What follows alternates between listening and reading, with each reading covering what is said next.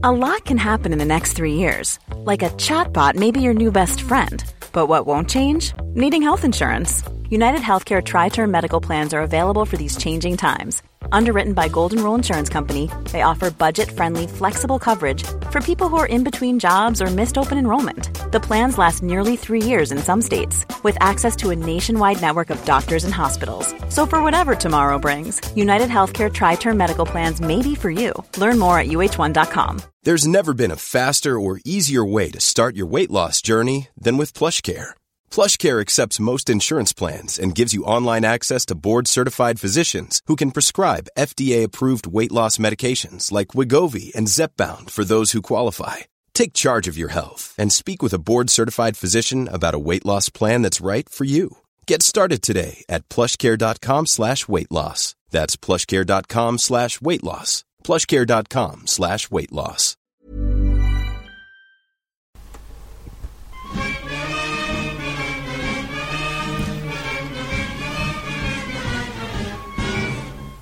Hello, Egg Chasers. It's the Egg Chasers Rugby Podcast, the podcast about rugby that doesn't take itself or the game too seriously, here in the Rugby Dungeon for a second episode of the weekend. This one, you will be delighted to learn, is just about all the great rugby that's going on the field, because there is plenty of that. I'm Tim in the Rugby Dungeon with JB. Hello, Tim. With Phil from his middle-class haven in Centre Parks. Hello, Tim. Hello, JB. So have you actually managed to catch any rugby, Phil, whilst you're playing badminton and cycling with a big smile on your big grin on your face, like an idyllic family picture? Well, most of my time is spent trying to stop my two children from killing each other. So there's been no badminton and no cycling.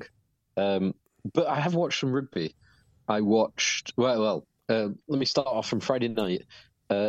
I was on the road. I was driving up here from 7 to about 9 on Friday night. So I managed to catch the first half on 5 Live Sports Extra of the Leicester Ospreys game, which it included. I listened to about half an hour of pre-match, which included one of the commentators describing Harry Simmons' try against Claremont, where he did Ali Veretout Raka inside and out, as literally did him in a phone box. Wow. Excellent. Which either it shouldn't have been given because they were off the pitch, or there is some serious questions to be answered from a health and safety perspective of what was going on there. So I listened. It was quite funny. The BT Sport commentary of the Claremont game last week, I forgot to mention it last week, but Austin Healy actually said kind of the same thing, except he said post box instead of phone box. Did he in the post box? He's done two guys in a post box there, which sounds like a niche subcategory, doesn't it? Just on an adult site. So I managed to watch that. I then caught. I managed to time Hannah's nap incredibly, and I had Hannah asleep on me for 2 hours on my chest while I watched Harlequins versus Sharks yesterday afternoon, which was fantastic. And then, of course, I saw the Beardmore Largan Bowl yesterday evening. And then I've watched highlights of just about everything else. Yeah. Plus, I saw the end of Saracens Edinburgh. So I've seen enough. I think we should start on Friday night. And then I'll tell you what, we'll start on Friday night, and then we'll jump to what the rugby game that JB did see lots of. I by the way, I've been completely out the fold with rugby. I watched 1.5 games, maybe. Is that because of the backdrop of everything going on? Honestly, I just can't be motivated to watch it. Just can't see the point. But yeah, basically. So I've watched 1.5 games, and I'll pitch in as when I have a Did thought. you watch Leicester Ospreys? No. Oh, mate, well, that would have rekindled. I tell you what, that was exactly the tonic. That Friday night was what I needed. I was at Welford Road on a European night, and that in itself is a special place to be. But that after... But knowing that's about to be taken away from you, so that'd be difficult. Well, you couldn't help but watch all the games this weekend and just in your mind go, penalty, pen, that's a pen, That's a pen. Ooh, that's another pen. But it's exactly what I needed after a day of obsessing and thinking and being frustrated about all of the things around the game. To have that match was just the tonic, and it was an absolutely awesome 92 minutes. Ospreys taking down Tigers at Welford Road is bloody amazing. After 10 minutes of injury time with the last play of the game. Yeah, I mean, they are... I don't know what's going on there, why this European campaign has been so great for them, but it's one of the...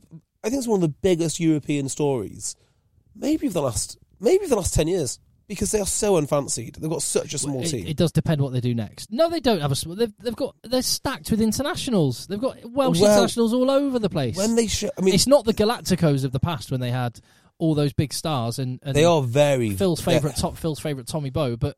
they are a very, very thin squad. Very it might be thin, but they've got an extremely good squad with internationals everywhere.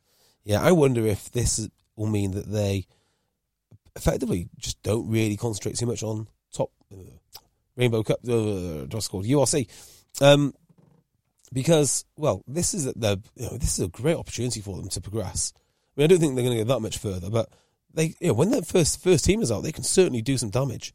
So what do they've got? They go to Saracens, don't they?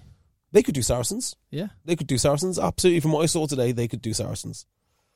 It was awesome, and there's a thing at the minute. So I was at 2 games this weekend, and the 2 man of the matches were number 8s, who I stood and looked at eye level with Gregory Aldrete, and I looked down slightly on Jack Morgan.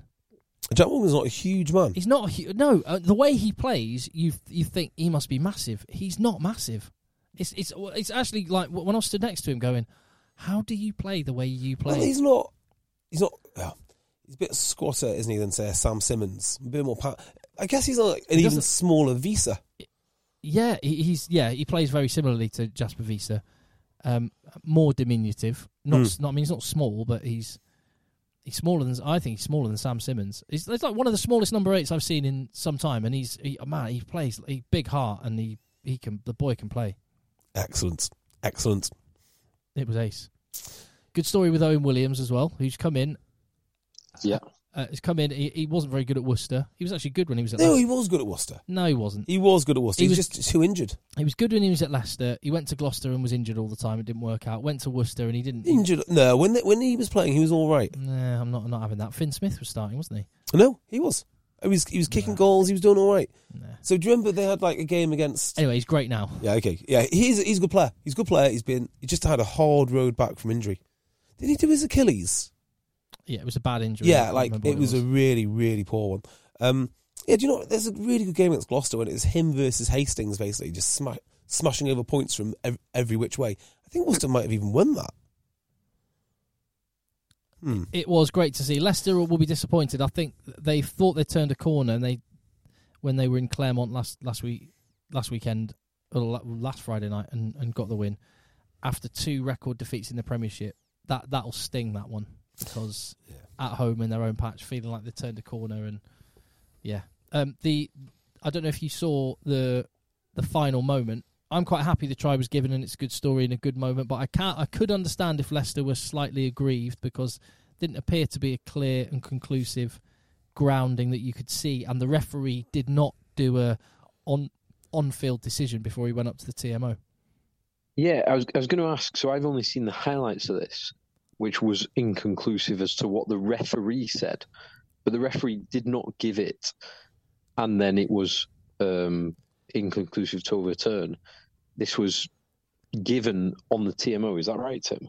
Yes. Well, the referees had the ultimate decision, but based on the TMO footage, the referee was happy enough to give the try, which I can understand if Leicester fans feel aggrieved by. I mean, they should have put the game to bed and should have taken their chances. And they had plenty of chances, and I think this is one of those, at this level, it was one of those where I was thinking, how many more times are Leicester going to go for the corner on a penalty and not get over the line versus taking 3 points? And it's hindsight's 20/20, isn't it? But in this sort of occasion, and particularly when we get to knockouts, and I think I'm right in saying, Phil, that the number of points that are scored, drops quite dramatically during the dropouts generally, during the knockouts generally, and so taking 3 points is quite important. That said, Leicester have got a home tie, so yes, they have. Yeah, and they'll be playing Edinburgh, who had a nightmare. Well, did they? I think so. Let's talk about this one, because this is about game management and what you do. So Edinburgh got a good win against Saracens in the final game of the weekend. We've talked about the first, now let's talk about the last game of the weekend. With 4 minutes to go, Saracens score. Ben Earl again, who's just awesome. He's so frightening when he runs. He's so... Well, yeah. And you would not want to tackle him low. And I really enjoyed the way... I mean, you can't say it explicitly, but you can sort of see the communication of when Maui gets the ball and Ben Earl is on the inside of him, and that smart run to get on the outside, and the constant communication to let him know, give me the ball, give me the ball, give me the ball, and then Maui's... How is his name? Maui? Ironi Maui. Maui, yeah. Or Maui. Like, his timing was spot on. Yeah, awesome. Absolutely spot on. Great. So Edinburgh did really well, and they won the game. They beat Saracens, which doesn't happen often in Europe. And 4 minutes on the clock, they are 6 points up, which puts Edinburgh in a position where they will qualify for the knockouts. They will qualify in 5th position on tries scored. Because their points difference was the same as Saracens. Therefore, they just needed another score, and go on, pick it up, saying they had a nightmare. Who had a nightmare? Well, you said Edinburgh. Oh, right, sorry. What are you talking about? Yeah, well, it's a nightmare in terms of either the coaches didn't know what was required. That's a nightmare. The coaches did know what was required, and they didn't tell the players. And that the players, if some of them knew what was required, they didn't tell the scrum half, or not all of them did.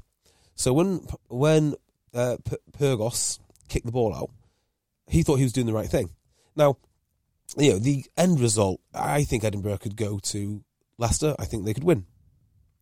But the end result isn't a good one if half your team are thinking, yeah, let's go and score a try, and half of them are thinking, let's kick it out. In fact, actually, in a way, they probably got off a little bit lucky there, because if half of them are attacking with the intent to score a try, and the others are not, that sounds like a recipe for absolute disaster at ruck time, or urgency to ruck, or half of them are thinking of picking and going. So yeah, wasn't a great way for Edinburgh to finish. The counterfactual is important. Is what would Edinburgh's final position have been had they wanged a pass, Saracens intercepted, and then they lost the game? Well, yeah, they could lose. Yeah. Well, I don't think it makes any difference. Because as in, I don't think they could have dropped down a position in the table, because they were. So if they lose that, they got a 4-point win. If they lose that, they go from a 4-point win to a 1-point loss, because they didn't have a bonus point, and Saracens could only, if they got a converted try, get 1 point ahead of them. They would have been level on league points with Harlequins, but they would have had significantly positive points difference. They would have been 15 points ahead. Oh no, they wouldn't have had more wins. They would have had the same. Yeah, but their points difference would have been better. Yeah, the points difference would have been better. So they could, and this is the interesting thing. But I forgive them for it. They couldn't have dropped down a league table point. But I'm not entirely sure they would have actually thought that far ahead and thought that through at the start. Arguably, they should have done. Is it not someone's job to have thought this stuff through? Yes, it is. We talk about teams being prepared. Is. Yeah, it probably is. That does change it. It was a shot to nothing. They had literally there was no risk. Literally, they had nothing to lose. Yeah, there was zero risk from them trying it. They could not drop down. They could not get a worse situation, but they could have improved their situation and guaranteed a home last 16 place. Well, that is because it reminded me of the end of the New Zealand-England game in the sense that New Zealand had managed to pin England back a bit, and they thought, you know what, we'll take 25 all because we don't want to risk losing it. There was something on the line for England there, as in a draw versus a loss, but equally there was a win there. Potentially, this does shift it. There was nothing to be lost. But because the context is that Saracens had just flown out of the blocks and clattered Edinburgh to the point where you could go, oh, I can see a Saracens penalty coming here. Yeah. I will say this about, but yeah. So they should have known. They, in an ideal world, they really should have known. Someone should have known that, and I'm sure they'll learn from that and get whatever communication channels are necessary. That's a little message to everyone else to. Yeah, I will say I thought Edinburgh were superb. I thought I thought they were the best team of the two by far. Pierre McSchumann was awesome. Wasn't he just? Yeah. Whoever the number 7 is, never heard of him. He looked phenomenal. And it was only Saracens' extra human efforts in the face of adversity which made this look respectable. Because Saracens are still an amazing team. They weren't as good as Edinburgh today. They had that stint in defence with 13 guys. That was amazing. Ben Earl trying to claw it back was amazing. But they were outclassed. And I think this is a real concern for Saracens. They're getting older. Billy doesn't look like he's as impactful as he used to be with the ball in hand in particular. And maybe he is, actually. But maybe just because they've got so many fewer options than they used to have to run the ball, he can be targeted. So his effectiveness is starting to wane. They're lacking just that little bit of class at 9. Good is a great 10, but when everything is just starting to creak a bit and everyone's getting a bit older, Saracens have got some real issues on the horizon, I feel. And England maybe have an issue on the horizon because Jamie George went off with a head knock, so that's one to watch. As did Elliot Daly. Correct. So you look at those two and you're thinking, I think Elliot. I mean, look, Hooker goes down, find another one. There's not many other Elliot Dalys. That is a far bigger concern, particularly if you're going to have Farrell. Farrell Daly, 10, 15. Well, Saracens kind of have another Elliot Daly in Max Malins a little bit. Yeah, he's cool, isn't he? He is cool, but he's off to Bristol. Yes. I would think of more for England in 2 weeks' time.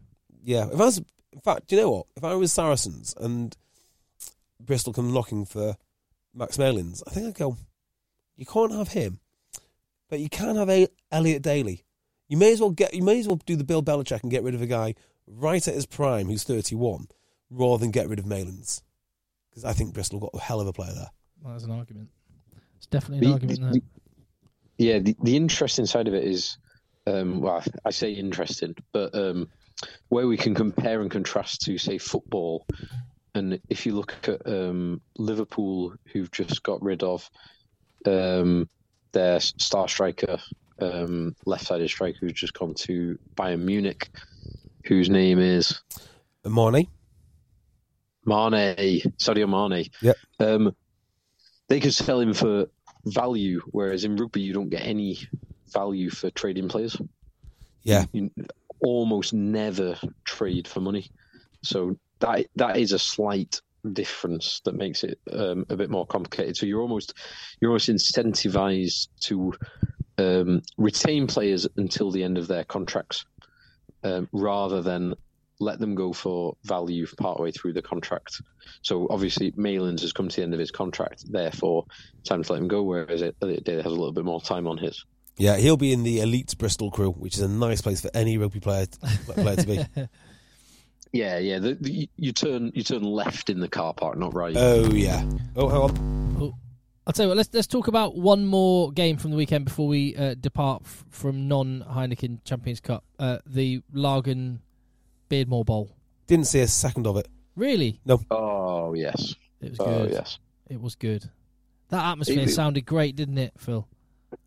I would love to be there, and I thought it was a really interesting game because Ulster have had not the best last 4, 5, 6 weeks, and if you said they were weak to any one type of team, you'd say they're weak to a big pack, particularly late on, where Ulster have fired their shots and they're kind of running on empty a little bit.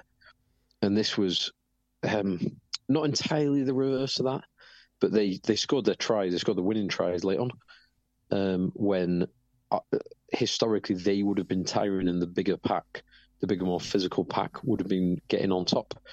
And I thought it was a very, very good all-round performance from Ulster to not only shut down Sale, but to score a couple of good tries early on, and then win the arm wrestle late on, which is something they've really struggled to do, certainly recently. So I was really pleased to see it, and it meant they qualified ahead of Sale.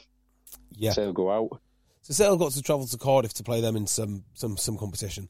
I mean, I don't believe really that teams win and lose on a few missing players.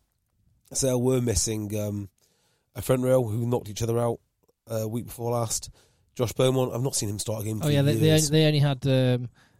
only had England's Bevan Rodd starting at Loosehead. So yeah, really bad times. Yeah, but Bevan Rodd's a very particular prop, isn't he? He's not a prop. Come on, you can't. He's not a prop for all seasons. You can't be saying they're missing that. You had Bevan Rodd up against and James Harper up against Andrew Warwick and Joe Tumanger Allen. You go, that's all right. That's okay. Yeah, but Scotland International, Ewan Ashman at hooker. Yeah, I mean, it's not as if you only use one loose head or one tight head per game. You need two of them. Yeah, Ross Harrison. Ross Harrison's not seen a rugby field for about a year. I mean, Joe Jones, love the guy. I've not seen him on the Sale bench for ages. In fact, he probably plays. I wouldn't be surprised if his last game was like Doncaster or something. The bench is where this game was won. I reckon you'd surely agree, Phil. 6 internationals came off it and took the game away from Sale. Yeah, it was the last 20 minutes where this was won. It was an arm wrestle for most of the game, and that's why I'm most pleased, because that is often the area of the game that it gets away from Ulster. So it was very positive to see them win it, and the Vermeulen try. After there was a couple of incidents late in the first half where Ulster, I think, either should have scored or actually did score, but it wasn't given. But to see it given late on in the second half by Vermeulen was quality. It was it's a good win. Good after JB's other team, Benetton, got one over on my boys in the most recent, the preceding Lagenbeer Bowl. This was good to get a win. I don't like the format of the competition. I hope it is changed. I hope there are fewer teams. However, I will say that the fact that Sale won their first game by battering Ulster and then haven't won since, and Ulster didn't win until this one, and Sale drop down to the Challenge Cup, and Ulster sneak in and have the joy of facing Leinster. Do you know, I think this is such a dangerous game for Leinster. I think Ulster are ridiculously dangerous.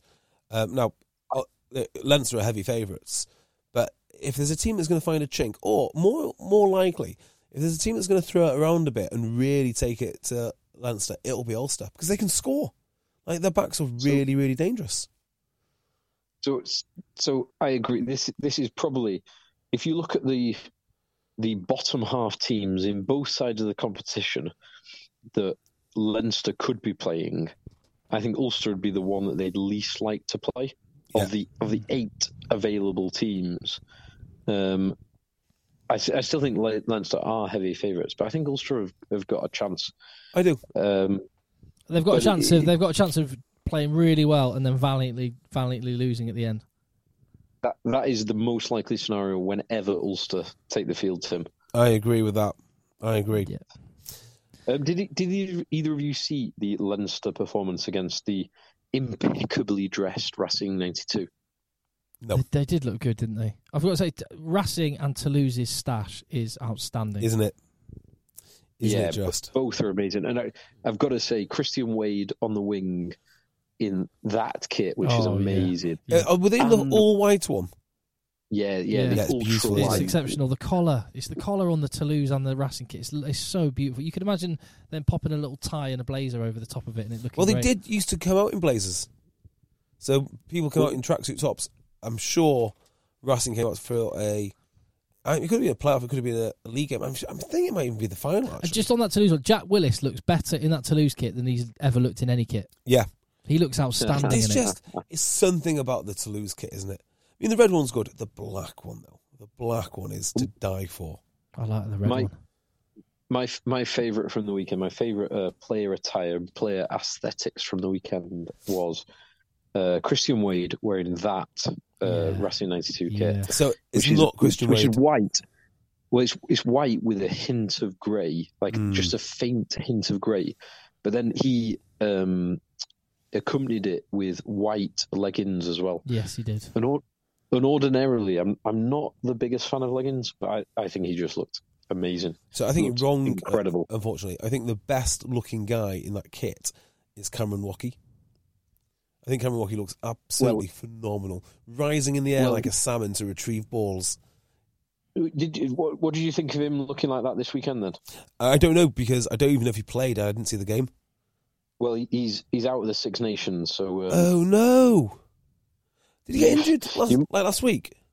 You might have struggled to see him this week. Yeah, no, I watched him they wore it against Harlequins. Yes, yeah. But who's the Racing not director of rugby, but he's like the. No, he is director of rugby. No, further up the chain, and used to be like in very much Cameron Wokey's in that mould. What's his name? No, kind of. What's the guy's name? Yannick Nyanga. That is a guy I would love to see in that Racing kit. Yes, quite. He would look think incredible. Yannick Nyanga is actually director of rugby. I'm sure he is. And then they've got a head coach structure. Oh, okay, maybe he is. They've got like they've got that dream job structure. Do you know the one which Thingy had at Gloucester? What's his name? David Humphreys. So it goes like master of everything, but not carrying none of the none of it. So you've got a CEO ahead of you and all the commercial team, and then you've got David Humphreys, and then he's got an extremely Ewan Ackerman, who apparently didn't do any coaching either. So then it's down to all the other coaches. That's the job. The old Gary Gold job, where you've got Toby Booth and bloody Mike Ford working for you. Now that's a coaching team. I was going to say, is it a bit like the Gary Gold setup, which is good. It's good getting your Malbec Sundays, Mondays, Tuesdays, Wednesdays, Thursdays, and Fridays until you get fired. Yes, isn't it? Well, okay, just going off a tangent. Are there any current coaching super teams? So I'd say that Bath, it was a super team. Saracens are always a super team. Yeah, like they've always got the next great coach underneath Mark McCall somewhere. Less so now, but when they had Gustard, Borthwick, Sanderson. Yes, Jesus. Is it any surprise they were so good? Yeah. And all perfectly legal. They don't need to be in the salary cap. That's absolutely fine. Who else have Leinster got besides Leo Cullen as the DOR and Big Stew? They'll have loads. They'll have loads. I can't remember. Is Contepomi still there? Yeah, he's one of them. So that's a bit of a. Yeah, that's a bit of a pretty heavyweight. That's a pretty heavyweight. Well, Leicester, it was kind of it was under the radar super team. Borthwick, Sinfield, Walters, and Waters. And then Wiggy on top of it. So that wasn't too bad, but they weren't that established. Exeter are too internal, really, to call them anything like that. Pat Lam would never let an outside influence in. He's too much of a psychopath. That's probably it. We've not seen a coaching super team for. Harlequins, are they a coaching super team? Yeah, probably are. Adam Jones, Jerry Flannery, Nick Evans. Yeah, they are. Yeah, 100%. They are. That's a good one. Tobias Matson. That's a great one. Tobias Matson heading up. Who else is at Montpellier? Because you've got Sant-Andre there. He must have some intellect around him. Yes, because he doesn't coach. He just picks up the phone and recruits. Exactly. But they play terrible rugby, so who is it? Oh! Where's Teague? Rory Teague. He's at... Racing? I think he's at Racing, yeah, with... No, who's... John O'Gibbs and Rory Teague are both at Claremont. That's right. Ooh, well, John O'Gibbs was at Claremont, yeah. Oh, has he been fired? Exactly. After last week's game against Leicester. I bet he'll end up... Tell you what, I'd love to know who Leinster's new head coach will be. Because they've got to be considering Dave Rennie. Well, Gregor Townsend was the one that was hotly rumoured last week. Gregor Townsend is one. Dan McFarland is another. Oof. And... Yeah, Dave Rennie has got to be on the radar now. There's some big names out there who are available, should Leinster want them. I think Gregor Townsend would be a good fit. And people think of Gregor Townsend, the player, like this expansive, but actually he doesn't. His teams don't play like that. I don't know. Didn't I'm not sure he was. his Scotland team's quite pragmatic. I'm not sure he'd make a great fit. But then he seemed. And the other issue is, I don't think Scotland have a ready-made replacement. Dave Rennie. Yeah, yeah. Dave He's got the Glasgow connection. Dave Rennie to Scotland makes sense. The thing about Leicester is, it's almost like you can't be too big a name or too big a character. For Scotland? No, for Leicester. Oh, for Leicester. You have to be willing to come in and fit into their organisation, like the recruitment fella they've got, who's awesome, Wilksey. Yeah. And the whole, you sort of have to come in and you're not going to have like a superstar name that's going to come in and bring a whole backroom team and bring his way of doing it, and you're the main man, like a Gatland sort of dictator. Yeah, that won't be flying. You do not get that at Leicester. Yeah, I think Leicester will stick with Wigiel. I'd like to see Dan McFarlane go, purely because his stock seems to be waning a little at Ulster, and I think he's absolutely brilliant. So I'd like to see Dan McFarlane in the Premiership. Oh, at Leicester. I agree. Sorry, I was talking Leinster. Oh no, Leicester. No, sorry, I was talking Leinster because of course Stu Lancaster's off. Yeah. So they're going to need a new head coach there. Well, so hang on a minute. So were you just saying that Townsend might go to Leicester? Yes. I thought Townsend going to Leinster is what you were saying. No, Townsend to Leicester. Oh, right. Townsend to Leinster sounds more likely than Townsend to Leicester. Do you not think? I think Dan McFarlane would be a great fit.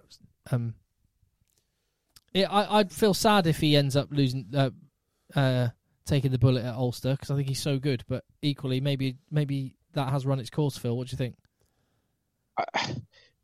I don't think he should get the bullet. I've got massive faith and respect in McFarland.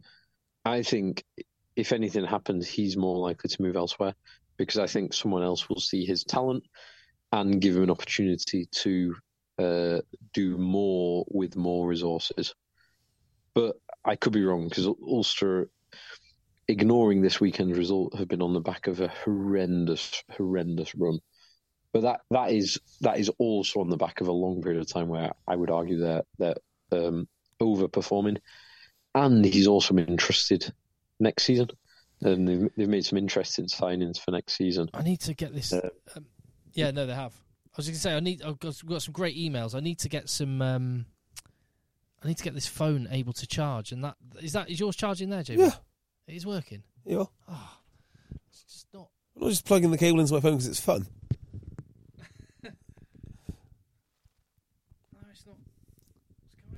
What is going on? You tried putting it in both ways. Way!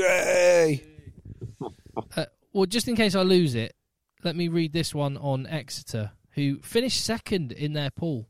Yep. Which is no mean feat whatsoever. Where is it?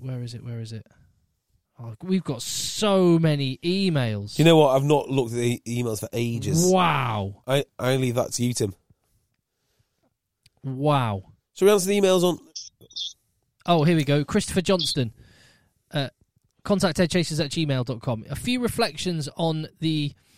Well, he's crossed out the ins and just put outs at Exeter because there's a lot of players leaving. He says, 1, it's a shame to see good players leave. 2, we're not used to regrettable losses, and in recent years could only really point to 2, Nick White and Thomas Francis. Thomas Francis for hitting rucks as much as holding up scrums. Yep. 3, other moves. Waldrum leaving created space for Simmons. Parling leaving created space for Hill. Hill leaving created space for Jenkins, etc. 4, reasons for optimism. Firstly, Rob Baxter is involved and he has a plan. See the 3 above. And look at those confirmed or rumoured recent departures where they were signed from. Thomas Francis came from London Scottish. Sam Skinner came from Taunton Titans. Johnny Hill from Gloucester's second team. Harry Williams from Jersey. Tom O'Flaherty from Bridgend. He says, we're 5th in the league despite having no set piece and at home in the Heineken Cup knockouts after the least convincing 40-3 win you'll ever see. Who box kicks versus 12 men? If we don't, A, recruit a new tight head, and B, and scrum half, and B, tie our Welsh lads down to 10-year contracts, and C, Josh Hodd signs for Bath, you can ignore all of the above. I think he makes a great point. Oof. And we were talking about directors of rugby. That Phil was just talking about Dan McFarland. Rob Baxter is someone I will trust to overhaul and regenerate and come back again, and to have achieved what they've done in the Champions Cup and finish second in their pool and get a home tie against French team. Who have they got? Don't know, because I have not. I did have My phone's They've back. got Montpellier. Current French champions. Yes. They'll crush them. They are rubbish. To get a home tie against Montpellier, that's a game I'd love to be at. Yes. That'll be a good game. Right, can I tell you about the game that I watched? It's far more interesting than this European nonsense. Go on. Right, so I went to watch Cambridge versus Sale FC. So all the games yesterday were frozen off. You right there, Tim? Yeah, I'm just trying to charge my phone. You carry on. Okay, looks like I've lost my charger now. I was going to charge my iPhone, but you charge yours, mate. What percentage is yours on, mate? Because mine's on 2. Well, I wanted to charge my iPad. It doesn't matter. Doesn't matter. We'll discuss it off air. Yeah. So I've heard good things about Cambridge. I've heard good things because last year they had the top try scorer in Nat 1, I believe, who was which position? Does anyone know? Hooker. It is indeed the hooker. And these boys are massive. Absolutely massive. Sale were pretty good. They didn't really get the rib of the green towards the end. But here's the interesting thing about what I was watching. Undoubtedly, the players are much bigger than the players that I play with. Fundamentally, what they were doing in open play was, well, exactly what we do, which is a pod of 3, you either go forward or you pull it out the back. So another pod of 3, you either go forward or pull it out the back. It feels to me that rugby is getting very stale in almost every level with open play, because I can't remember the last time I saw anything more unusual than a pod of 3 which they play out the back. So I think you're right in terms of the principles, but I think the critical element is just how slick and quickly it's done. Yeah. I'll give you the example just this weekend of, if you watch that Leinster versus Racing 92, there was some of the Leinster tries, and admittedly it's late on where they really ran away with it. But the handling of their backs and the lines and the pace that they put on the ball was the same stuff you've seen before. Yeah. It was done at a different level with the incisive handling and the incisive pace and angles, and it just made what is a very, very good Racing 92 team and defence look average at best. Well, I'll tell you what I thought was most interesting about watching this game, because you can talk about rugby in general now, is neither team really had a single line break the whole game, because they're playing the same sort of patterns. They're both playing pod of 3 out the back, and both the teams had a great defence. So no one was making any odds. The only difference would be... Need to lower the tackle height. That would have sorted it out. Oh, yeah, if only. It's like, watching this game, it's like open play is something just to get through. Like, it's not really that important. Let's just get through it and hope that the other team makes a mistake, or that we don't make a mistake, or someone wins a penalty. It's something to fill in the time between line-outs, penalties and scrums where the real action happens. And the other thing as well is, because the attacking rugby in that one, at least in this game, had been completely taken away from both sides in open play, their kicking game was really interesting. So they're much more tactically astute than, say, TOC H are. But that would make sense, right? Because TOC H, when we move the ball against other teams and when they move the ball against us, if they move it well, they'll get line breaks. So that's where you would practice, because that's your best way to progress the ball. That one, I don't think it is. But what you notice, so Tom Brady was playing, and obviously Tom Brady has had a career at Sale, at Leicester Tigers. He knows what it is to be a pro rugby player. Tampa Bay Buccaneers. Yeah, exactly. And what I loved being able to do is watch him play, because when you watch the pros play, it's too loud, you can't really hear anything.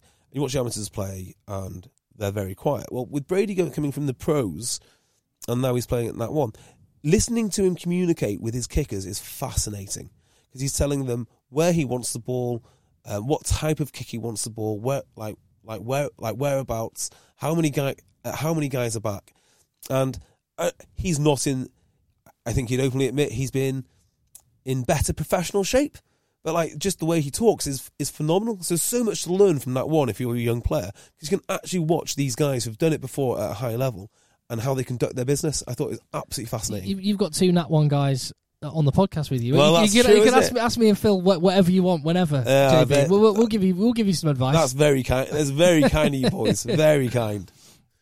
Yeah. So really really good. But once Cambridge were ahead, their maul is frightening. When they get it going, it's frightening. They are huge. They're absolutely huge. The other thing which surprised me as well, actually, was I thought the boys would be better conditioned than they were. There was some heavy set lads wandering around. Let's put it that way. That's the politest way that I could put it. Phil will know this even better than me, because I only played Nat 1, whereas Phil played Championship as well and was at the top end of Nat 1. And Phil knows that the one thing, a type 5 forwards at level 3 and at level 2 are frightening beasts. They are. Cambridge scrum is excellent. Phil, you still there? I am. Oh, yes. You're just having. I'm just imagining you with 1,000-yard stare, thinking of some of the props and mutant second rows you played against down the years. Well, I played against and played with. I played with for a number of years.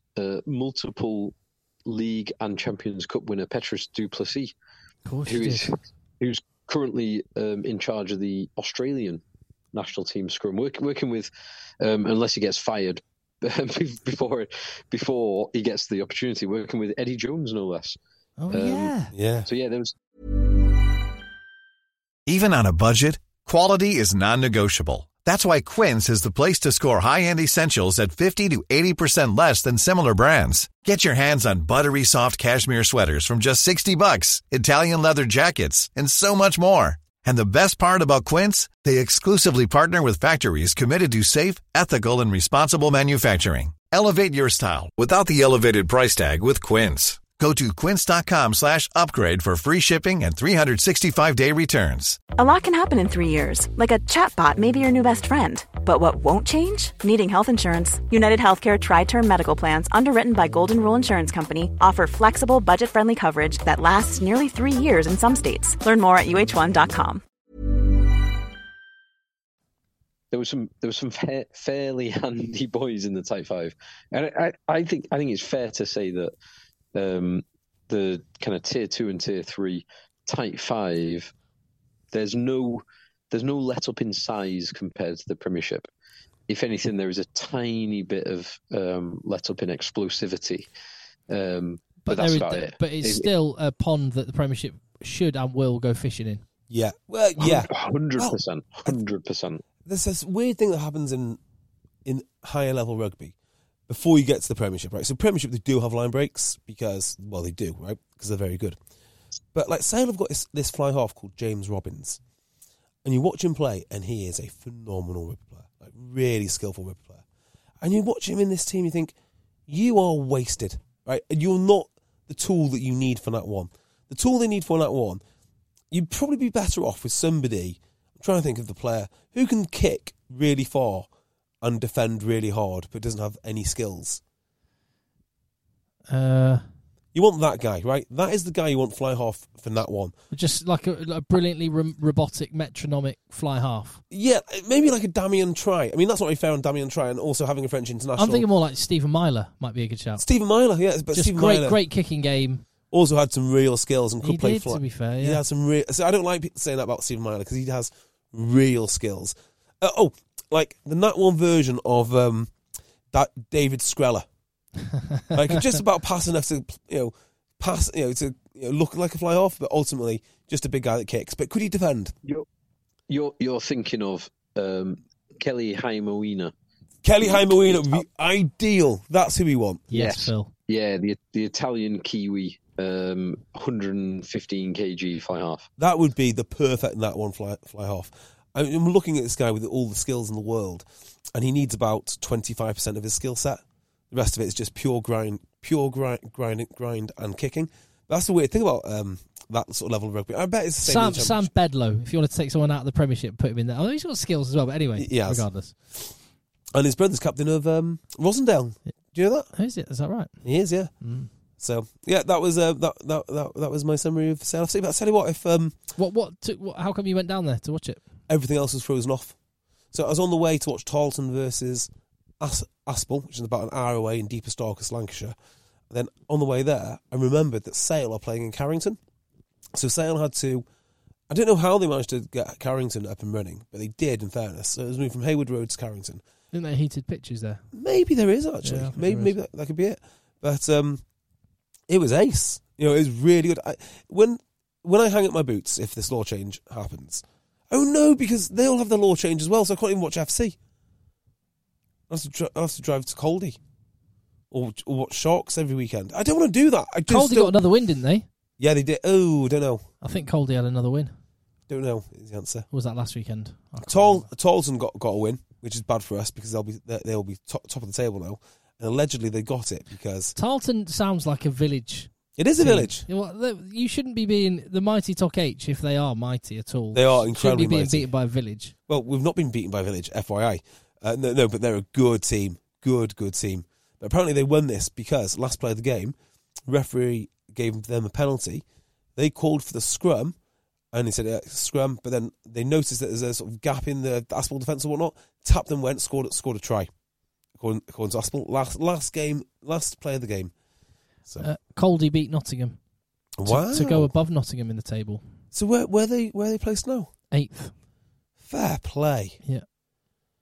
London Scottish in the basement. I mean, they shouldn't have let a previous head coach go who's doing some great things at Richmond. So. Do you know who the head coach is now? No. Graham. Nope. No, is he gone as well? I don't know. Well, maybe he's part of the team. I don't know. It's Brian Redpath. Is that right? Yeah. Mm. Interesting. So yeah, that was all the Northwest rugby in the world. That was it. JB, did you see any other games in the Champions Cup or indeed Challenge Cup? Although I think that's far less likely. I saw a bit of Toulouse because I love watching Toulouse, and I thought Toulouse. If you're going to watch a game of rugby, great game that you're going to watch really Toulouse. Good. Yeah. Toulouse Munster was brilliant. What a classic matchup. 20 points to 16.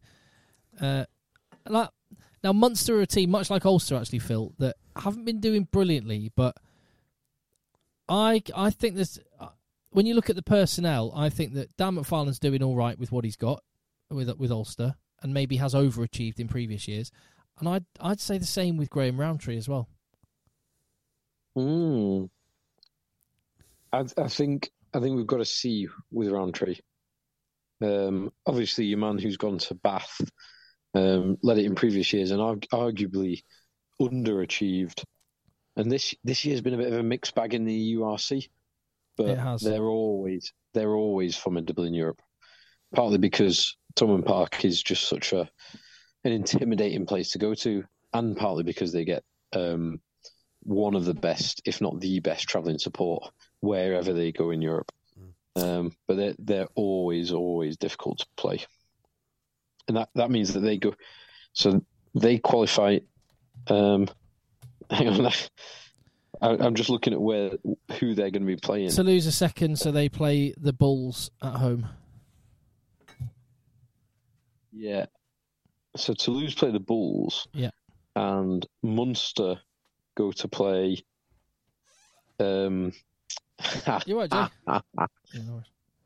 Jay. Jay's off. He's like I make a big statement when I go to the loo. JB just snuck out, little tiptoed out. But anyway, he'll be back. He's gone. Yeah. So interestingly, I'm currently using my 4-year-old's tablet to scroll through. I'm using my phone to record and my 4-year-old's tablet to scroll through the results, which has forced me onto BBC. Now, interestingly, the BBC has Munster's March European Champions Cup last 16 game away at Sale. Oh, sorry, I thought you. Oh no, that's not. Well, that's definitely not right. Which is not right. No. And then I've just gone on to the league to see Munster in 6th position in Pool B. They go away to play Sharks. Third position in Pool A, which is away to Sharks. So BBC have confused the two Sharks in the competition for Sale versus Durban. So instead of going to Sale, just a short jump across the Irish Sea, they've got a 15-hour flight. Oh, yeah. I mean, they should do better than that, but given the benefit of the doubt on that. So, yeah. Munster go to Sharks. They put up a good fight in Toulouse, and they made them fight. And I would say of Toulouse and La Rochelle, they will be better come the knockout stages and as we get towards the money weeks. But they weren't brilliant. Neither side was that great. Yeah, and both are unbeaten, but they've not been. They up to now the only really convincing unbeaten. So there's 3 unbeaten teams: Toulouse, La Rochelle, and the one convincing unbeaten team to this point, Leinster. Leinster are out on their. In previous weeks, we've said it's 3 teams, maybe in the top tier. Leinster are in a league of their own currently, based on on the evidence we've seen. Leinster won't win this. They will not win this. Yeah, I think I agree, but right now they're miles ahead, just based on what we've seen. But it's about to get harder, and if ever there's a flat track bullies statement to be made, so Leinster, they've conceded 34 points in 4 games, which puts them by far the lowest points conceded. They've scored 184 points, which puts them by 50 points, or nearly 50 points, the most points scored in all the games. Their points difference is miles ahead of anyone else. 79 ahead of positive 79 points ahead of the next nearest, which is more than double the next nearest. Yes, they're the only team to have got 4 bonus point wins. They are, in all aspects so far, they've been miles ahead. But when the rubber meets the road and they go, and they host one of the big teams, as happened in the URC last season, they could come unstuck. Although I do think, for my money, they are still the favourites. And the way they played this weekend was excellent, was really, really good. But that doesn't mean they will win the whole thing. Yep, completely agree. Maybe the best things to happen to them will be Ireland losing or not doing too well in Six Nations, because that'll be about the only time that these players suffer any kind of hardship. JB and Tim, did you see any other games? Well, I was at the Northampton game, which I'm imagining, because the Quins Sharks game was on the other channel. I basically imagine, and also Northampton game was on ITV. I'm imagining it was one of those where I was like, "Oh, I'm really glad to be here," and I get to, have a good old chat to Rog on the touchline. And so he I was said like, nobody's watching this. He said some fairly controversial things about Northampton, didn't he? Ronan O'Gara said he wasn't very happy with their performance. La Rochelle, I think he had a point. Wasn't very happy with their performance, and and when it was put to him that, you handily beat Northampton, he said, yeah, but Northampton aren't the top team. I found the honesty refreshing. Yeah, he said because he's right. It's like, what did he say? He said to the lads something like, we spoke about Northampton. They used to be a top team, but they're not anymore, and they're having some trouble, and so are we, or something like that. Was that more like it, or actually, did he say this to you? No. Oh, right, I was going to say, if he said it to you, maybe I'll just shut up and let you tell me. No. Well, I didn't get access to Rog in an official capacity. I had a chat to him. I was going to say, but you're the most important guy there. Well, no, he wasn't obligated to do anything. In fact, there was a question mark over whether he was allowed to do anything, because he's still serving his touchline ban. So. Oh, is he? Yeah. Oh, that's interesting. Yeah. No idea. Yes. That touchline ban has been incredibly strictly enforced. Yeah, hasn't it? What was he banned for? Oh, I can't even remember the misdemeanors. Wasn't it abusing like the fourth official? Yeah. Yeah, that's not good. 10-week ban it was. Can I tell you something ridiculous which has happened in our club? Ridiculous. Our second team lost last week, and we're doing really well. Really good second team. but they lost. Somehow, they've written a letter to the leagues complaining about the referee. Oh dear! Is that not the most ridiculous thing you've ever heard? I think there should be a law, right, in rugby. You are only allowed to write a letter of complaint about the referee when you win. If you win, yeah. If you lose, you can shut up. Like, I think we lost like 34, 33, something like that. Would they write a letter if they missed the last conversion? Nope. Well, I had a little chat today with our Ruffy Quirks Broughton Park under 15s. I was firstly disappointed that we weren't able to play Wilmslow because that would have been a really good test. You'll have a reasonable replacement, right? No, we didn't manage to get any games. There's no games on, like you said, Northwest. Games. Sorry, I thought you meant in the Cup for some reason. No, Lancashire Cup, because Wilmslow are in Cheshire. Of course they are. But they're basically the best team in Cheshire. So So we wanted to have a crack at the best team in Cheshire. Damn right you do. But we're in the quarterfinals of the Lancashire Cup, or the lads are in the quarterfinals of the Lancashire Cup. Next Sunday, Vale. You should say I'm in the quarterfinals of the Lancashire Cup. Vale of Loon away, which is Lancaster way, isn't it? It is. Well, it is Lancaster, yeah. It is Lancaster. They're a very handy team. Are they? I don't know much about them. Whether they're full of Lancaster grammar guys. Yeah, probably. So, do you know all this controversy at the moment? No, sorry, let me just finish. So what I was saying to them today was just cementing it in their mind. It's like you've got a week to remember this is a cup game. You're going to have it's going to be a home. It'll be, because it always is, and you just accept it. I'm not complaining. You go, quite often you get home refs at cup games. You might feel like it's not going your way. You just have to get it in your mind right now.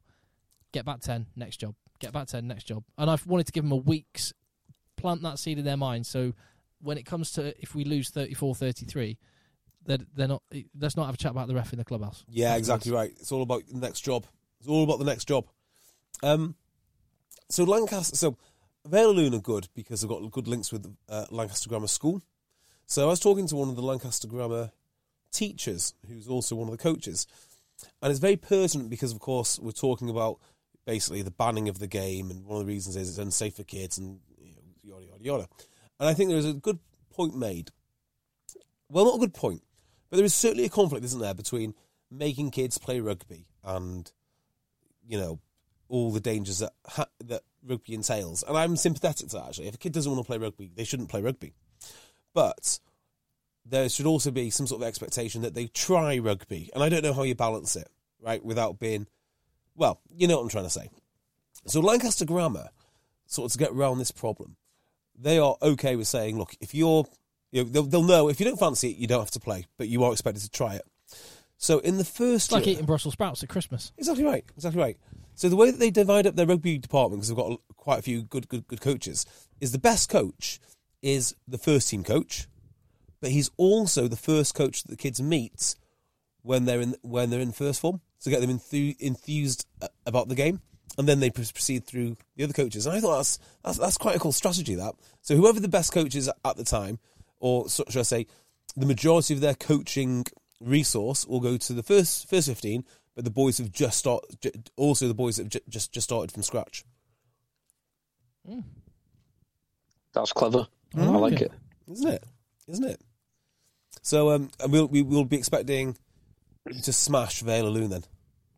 And all those uppity grammar school Well, I was going to boys. say, you've created a little narrative there. If it is not uppity, not at all, but it's basically grammar school boys against comprehensive. Imagine how much better grammar school lads from rural Lancashire against comprehensive school ruffians from City south centre. from the city. Yeah, exactly. Yeah. Imagine how if I were doing like BT Sport broadcast, that's the story there. Here come the ruffians. Yeah. Imagine how much better those Lancaster Grammar kids think they are compared to your boys. Yeah, exactly. Imagine them all studying for their 11 plus with their private tutors. Do you ever find this with Talk H? But I was actually, in retrospect, quite glad we didn't have a game, because we've just had games week on week on week on week. But actually, the work you can do when you get an hour and a half chunk of time, the technical stuff you can get through is brilliant. Oh yeah. It's great. Completely agree. Yeah, it's cool. Any more Heineken Cup stuff? Because I really don't want to talk about it anymore. So La Rochelle were average, but more than good enough to beat Northampton, who were not great. And I would just say, just on Northampton, in the back of their mind, they're like, a next job for them is the East Midlands derby, which is going to be an East Midlands derby without all the internationals. Well, all the internationals, particularly Courtney Laws, who was injured. Yes, I did speak to Phil Dawson about that after the game, and he said it's only a tight calf. Really? Shouldn't be too serious. Yeah. Did you catch up with Courts? Afterwards? I didn't see Courts afterwards. Oh. But yeah, so we're gonna have like one of the showpiece events of a Premiership season again, much like last season, where both were in international windows in times when the internationals aren't playing. Don't worry about it, mate. The game's over soon, so there's only 7 games left. Quins Sharks, you saw a bit of that, didn't you, Phil? I did. I had a lovely couple of hours with my youngest asleep on my chest watching this game. It was a cracking game.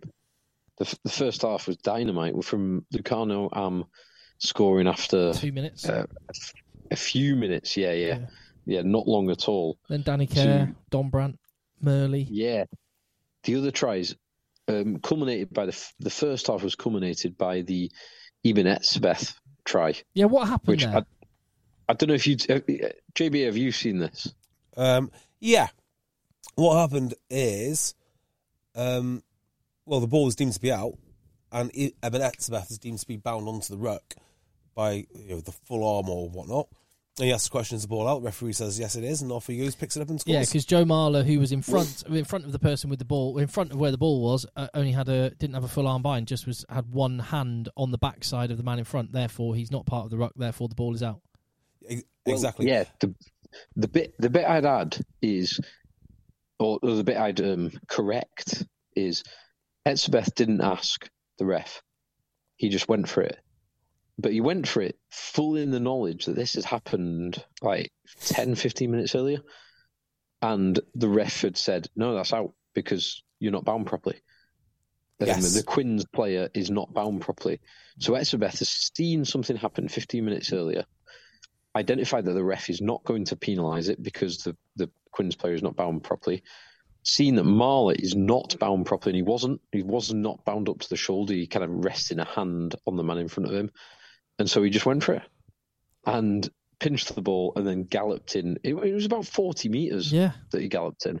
He got some it was impressive. It saw a level of intelligence from Etzebeth, but it also saw a level of stupidity from Quins.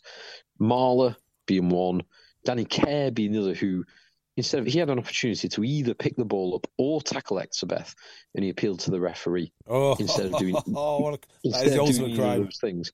So I kind of think that is a great example to show kids: play to the whistle. Like don't appeal to the referee. Play to the whistle. And it also shows that if you asked for someone to describe 3 words or just describe Eben Etzebeth as a rugby player, it would all be about his size and his physicality and stuff. But he's clearly got a great rugby brain on him as well. And I remember in the games that JB, you and I used to play, Broughton Park level 6. Mm-hmm. When I stepped down to that level, a level Phil wouldn't step down to because he didn't want to. He refused to step down to a level outside of the level 3. Anyway, when I did, it used to happen a bunch of times where we would deliberately stand off at the line out, not engage the drive, and then I would just run around and pick the ball out of the back of their maul. And they used the number of scrum halves that go wild, and the refs just go, no, it's fine, carry on. Yeah.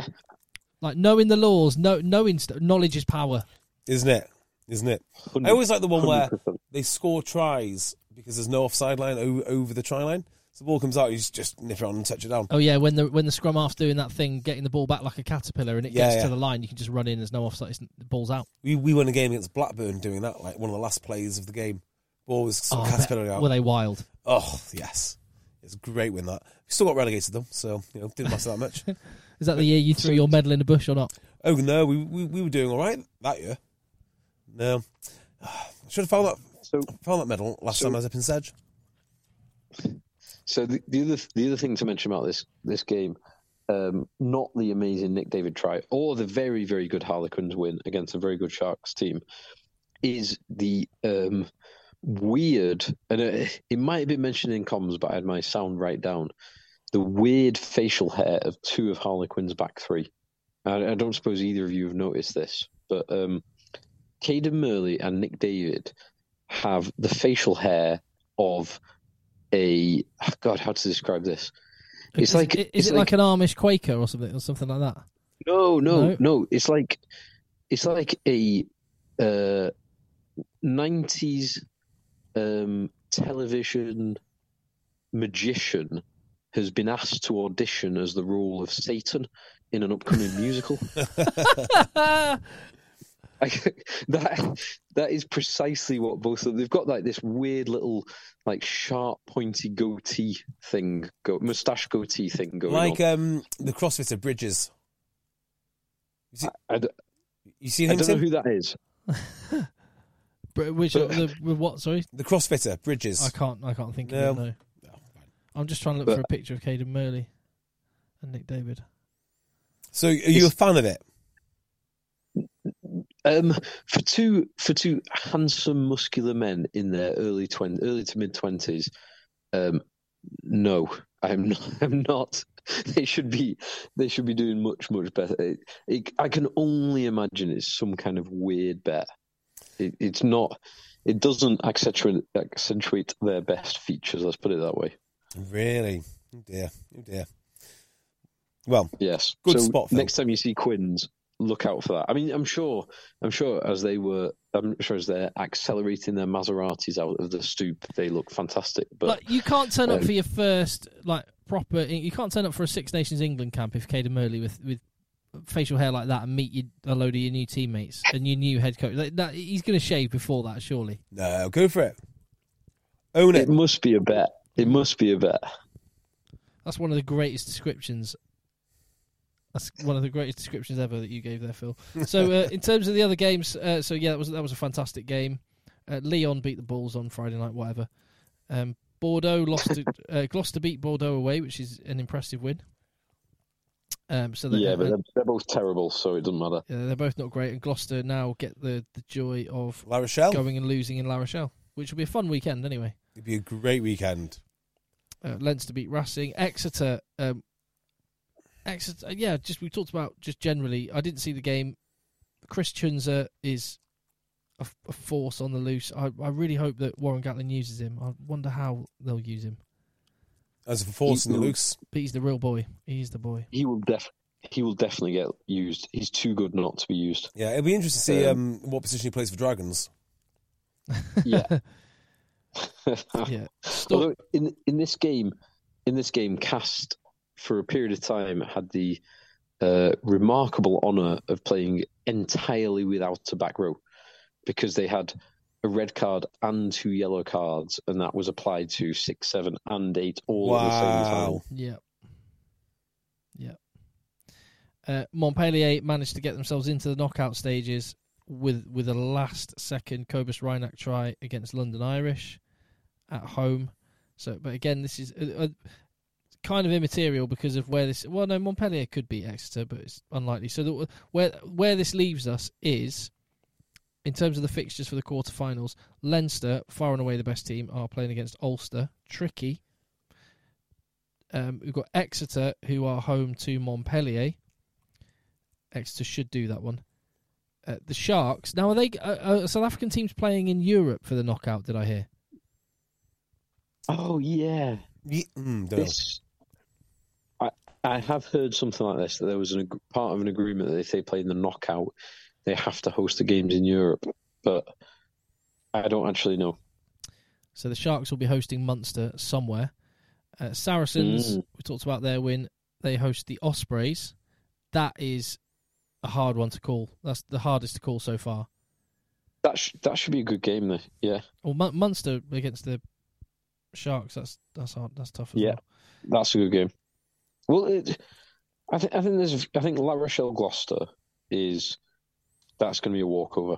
Not a walkover, but that is home favourites. Heavy home favourites. Correct. I think most of the rest of them are good games. Yeah. So moving on with that, we've got what did I just say? Ospreys travel to Saracens. Yeah, you have got Leicester hosting Edinburgh, and I'm really glad with the way the fact that the Saracens just got ahead of Edinburgh. The one thing that does do is it meant that there wasn't an all Premiership tie there, which there could have been. Which I just quite like. The Stormers are going to host Harlequins. Again, we'll see where that game will be played. Yeah. Toulouse. That's actually, Tim, that's an interesting point because obviously there's been some consternation of the South African teams playing in Europe. Probably rightly so. But certainly this weekend when Quins played the Sharks, it looked full. The Stoop looked absolutely rammed. And London is probably one of the 5 biggest populations of South African residents on the planet. Correct. So it's getting big home attendances in Europe for South African teams is not that difficult to do. Yeah, fair. Hey, can I take us back to... Sorry, I'll just finish off the fixtures. We've got Quins travelling to Stormers, like I say. Toulouse host the Bulls. That'll be easy for them. Yes, home win. And Gloucester go to La Rochelle, like we say, who are going to get pumped. Yes. There we go. I Clermont Sale, Leon Racing to the Challenge Cup. I think there's some good fixtures there. I think a lot of those last 16 fixtures are still very much in the air to be decided. Depends on what happens on the day. Only 3 top 14 sides is maybe the surprise. But and every single one of the Ultimate Fighting Rugby Championship Rainbow Cup teams, every single one qualified. Correct. Now, can we go back to the tackling debate for 1 second? Yeah, sure. I don't know if you've seen this, but there is a petition going around. Have you seen the petition? Have you signed the petition? Can't hurt not to. So, yeah, I did. So I signed it, I think I was number 300. There's 150,000 rugby players registered in England. There are 63,741 signatures on this petition so far since Thursday. Wow. 63,000. So when your councilman says that's just your opinion, it's not just your opinion. There's 63,000 people that bothered to sign a petition. Just on that, Rob West, I forgot to go to any of the emails on the last podcast, which we've had some fantastic ones. So just one here, for example, from Rob West, who was just pointing out that he said, given Tim's instincts around the tackle height law being related to an attempt to create an NFL type model, well, JB said something similar. Like, anyway, spectator. Anyway, it doesn't matter. As well as the seeming lack of transparency and representation of RFU members, I can't help thinking about who this would benefit most and who would have the potential influence to make it happen. CVC maybe have the motive and the means, coincidence or conspiracy? I don't really see a CVC link in here. I mean, CVC are like the dog that didn't bark so far in rugby. For all the supposed genius that they possess, they don't seem to be particularly smart or particularly active. So, maybe, but I don't know. I think CVC were completely unprepared for what rugby was bringing. Well, did we this week see the first positive influence of CVC? Not the aforementioned the Cambridge incredible Mall. high tackle law. Sorry, Jimmy, go on again. The Cambridge Mall. No. Go on. No. The announcement, was it this week or last week, that there's going to be an insider documentary into the 2024 Six Nations? Oh, yeah, there was, wasn't there? So that to me read, I might be putting 2 and 2 together, but that read as a CVC thing. Yeah, I mean, they have been looking to do this for ages, though, haven't they?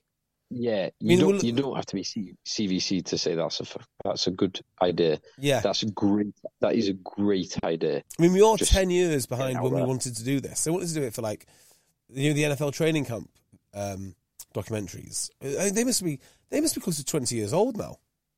Yeah.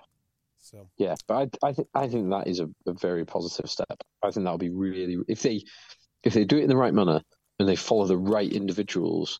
They follow Finn Russell after playing England in the first weekend and then going out round Edinburgh, going to Frankenstein's in Edinburgh, Oof. and having 2 bottles of Buckfast. That is what you want to see. It's dynamite, isn't it? Absolute dynamite. Exactly. I want them to follow the French team. Yeah. I want to see the French team all smoking in the changing rooms and reading poetry. Sadly, Woki won't be playing. I know. Well, hang on. 2024 Six Nations, did you not say? Oh, sorry. Yes, fair point. Yeah. Fair point. He'll be back. Woki will be back. He's essential. Yeah. And Woki having a couple of tabs and a couple of croissants before the game. Delicious. Right. And then going smoking everyone. I'm just we've had so many great messages. I just want to quickly touch on this one from Trev Murley, who contacts us. He says, I drove it. This is the other day. He messaged 2 days ago. I drove into work this morning listening to the emergency pod and felt the need to email him with thoughts. A little bit of background.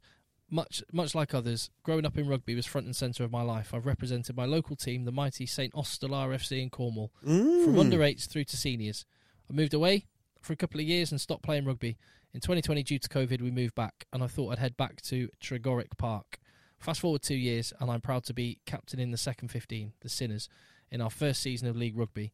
As it stands, our first 15, the Saints, are flying high in their league in Level 6. The Sinners are sitting third in our Level 8 league, while our third 15, the Spartans, have a squad of 23 available for their fixture this weekend. So a lot of hard work's been done there at that club. Our club is a community club where any weekend you can either put on your boots with a bunch of mates for a run around or stand under the balcony with old boys and share a pint. Much like the discussion on the pod, I feel absolutely gutted by the news that broke surrounding the tackle height. My initial thought, trying to work out how this would work, is this the end of the choke tackle? Are we unable to rip the ball? That's a really good point. Yes, exactly. You can't rip the ball anymore. I reckon the tackle height should be dictated by the ball. You can't tackle above the ball. That's interesting. Well, you just hold the ball down by your bollocks. Well, yeah. If that's how you feel ball security would be best served, you feel free. But if you're holding the ball high, I get to target the ball. I can't hit above the ball, but I can hit the ball. If you're particularly risk loving, you just hold the ball on your head in front of your face. Yeah, you can't hit the head, but you can hit. But you have to hit on the ball or below. Solved. Yeah. Anyway, he goes on. Like it. Yeah, interesting. He goes on and mentions lots more, but I just thought there's so many community clubs that are getting in touch, and he says I should also mention this comes against an emotional backdrop for the club this week. Today is the day 2 days ago we bid farewell to Robert Guppy Pollard, an ex-club captain and man who represented everything good about rugby and our club. Seeing the Saints family pull together to remember him only amplifies the importance of this game in our community. If ever you want to tour down in Cornwall, St Austell would be more than happy to host. Ooh. Fowie isn't too far away if JB is looking for a berth. Oh, nice. Somewhere to park your yacht. P.S. If you're wondering, my dad tells us we are in some way related to Caden Murley. Wow. This is big. Although my lack of pace and strength would argue against this. Well, if you can try and dig up someone in your family tree that can tell him to get that abomination off his face, Trev. Wait. Does it give any indication what this fella does for a living? Pardon? Does it give any indication what this fella does for a living? Down in St Austell, he's probably, if he moved back during COVID, I bet he has a good job that he now does from home.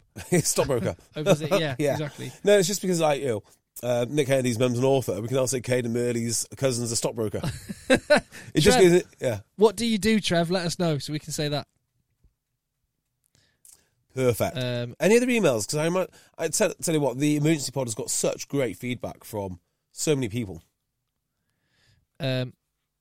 So many. I feel bad for not having gone through these. It's kind of your job. Sam Butler, subject title, all capital letters, 3 exclamation mark. This boils my piss. Wondering about the comments regarding how young people consume content. The content they consume isn't going to change because the Prem or Championship isn't going to change.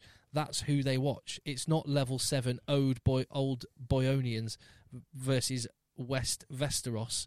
The content will be the same. That's a bollocks argument. This is referring to you mentioning what David Flatman had said. Mm-hmm. So David Flatman's talking about, that maybe this needs to change because then it will change what they watch on TikTok. No, the top 2 divisions aren't going to change. No, That's not what I said. What did he say? What I said is they are consuming basically two types of highlights, which are the Marcus Smith things and then the massive hits. Yeah, but what's that got to do with the law change?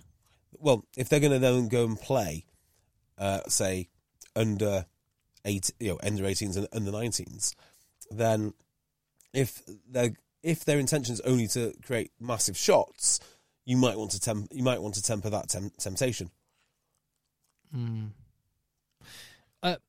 My thought on this is that I don't know how much junior rugby any of these experts and well, when I say experts, this is the one thing I've come to on this, right? When we're just sitting here in the rugby dungeon chatting shit about rugby, we have opinions. We're not experts. Well, we're fans. No, I am a world-class expert at amateur rugby. Wait, well, that's exactly what I was going to say. So we will have to, at times, defer to, whether it's Flats, Jim Hamilton, Ugo, whoever, because they've played at the most elite level. They know things and understand the nuances of the game, and they can read it and are wired into it in a way that we might approach that level, but we can never be at that level. When it comes to amateur rugby, if you added up the games that we've played between us at various levels, level 3 down, the leagues affected, we all coach or referee or are still involved in our clubs or go regularly to amateur clubs. When it comes to this particular subject, we are the experts. 100%. Yeah, I disagree. So, one of the problems I had, one of the supporters of these regulation changes, one of the few supporters would be someone like Ugo Monia. Now, with the best will in the world, Ugo Monia has not picked up a ball, for what I can tell, is his entire life without a lot of money changing hands. Either him paying to go to a private school or him being paid by Harlequins in England. He's never played a game of amateur rugby. Yet he's willing to tell us exactly why it is that we should be subject to these changes. Well, no, but he knows the background of the conversations. Anyone Ugo is entitled to tell us that. But are they? And I'm not saying Ugo is doing this. Yes, they are entitled. Well, so hang on. They're entitled to say that. What they're not entitled to do is say that your opinion is less valid or even equally valid. Because actually, you don't know the context, allegedly. What I'm actually saying is, on this particular thing, your opinion as someone who's still playing amateur rugby at level 6 and is coaching in it and has played how many games of? Somewhere, I reckon between. Well, do I play 30 games a season? No, probably not that many. So it depends. I reckon it's between 500 to 600 games I've played. Right. Okay. That's not to say it should be any sort of casting vote, but it deserves It deserves to be respected when you're talking on this particular topic. Is what I'm saying. Yeah. It's I've played every week for 20 years. Please do continue to email, contact@headchasers@gmail.com. Please do continue to just do something, because this is our game, it's our sport, and we get to decide what happens to it. And all I would say is, I'm sorry I haven't gone through more emails. What I would say as well, patreon.com/eggchasers. That's one way you can support us, keep the lights on, and where you can hear, as we will do very briefly. Are we going to do it tonight? Because I am done with podcasting tonight. I'm done with. I've been doing nothing but talking about rugby. Well, when are you going to do it then? Because you've already said on the other podcast you're going to do it. We will do it. Well, let's finish off this one and have a chat about it. Right, let the boys play. Small details are big surfaces. Tight corners are odd shapes. Flat, rounded, textured, or tall. Whatever your next project, there's a spray paint pattern that's just right. Because Rust-Oleum's new Custom Spray 5-in-1 gives you control with 5 different spray patterns. So you can tackle nooks, crannies, edges, and curves without worrying about drips, runs, uneven coverage, or anything else. Custom Spray 5-in-1. Only from Rust-Oleum. Hey, it's Paige DeSorbo from Giggly Squad. High quality fashion without the price tag. Say hello to Quince. I'm snagging high-end essentials like cozy cashmere sweaters, sleek leather jackets, fine jewelry, and so much more. With Quince being 50 to 80% less than similar brands. And they partner with factories that prioritize safe, ethical, and responsible manufacturing. I love that. Luxury quality within reach. Go to quince.com/style to get free shipping and 365-day returns on your next order. Quince.com/style. Hey, it's Paige DeSorbo from Giggly Squad. High quality fashion without the price tag. Say hello to Quince. I'm snagging high-end essentials like cozy cashmere sweaters, sleek leather jackets, fine jewelry, and so much more. With Quince being 50 to 80% less than similar brands. And they partner with factories that prioritize safe, ethical, and responsible manufacturing. I love that. Luxury quality within reach. Go to quince.com/style to get free shipping and 365-day returns on your next order. Quince.com/style.